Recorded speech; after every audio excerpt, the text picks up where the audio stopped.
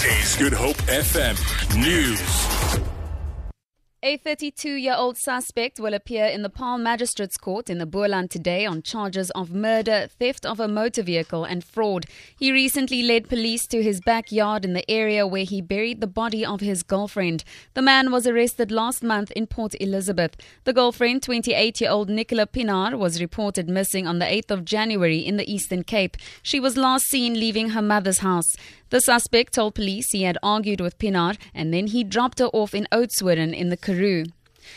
Petro SA says it will cooperate fully with authorities investigating the deaths of 2 employees at its refinery in Mossel Bay in the Southern Cape. Circumstances around the incident are still unclear.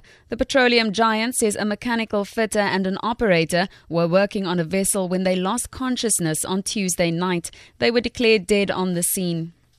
The Minister of Police, Nathi Nhleko, is expected to brief Parliament's Police Portfolio Committee on various matters in the public domain concerning SAPS. It is also expected that members of the committee would discuss how they will handle the Claassen report. The Claassen inquiry investigated suspended National Police Commissioner Ria Piega's fitness to hold office. Zelene Merrington reports.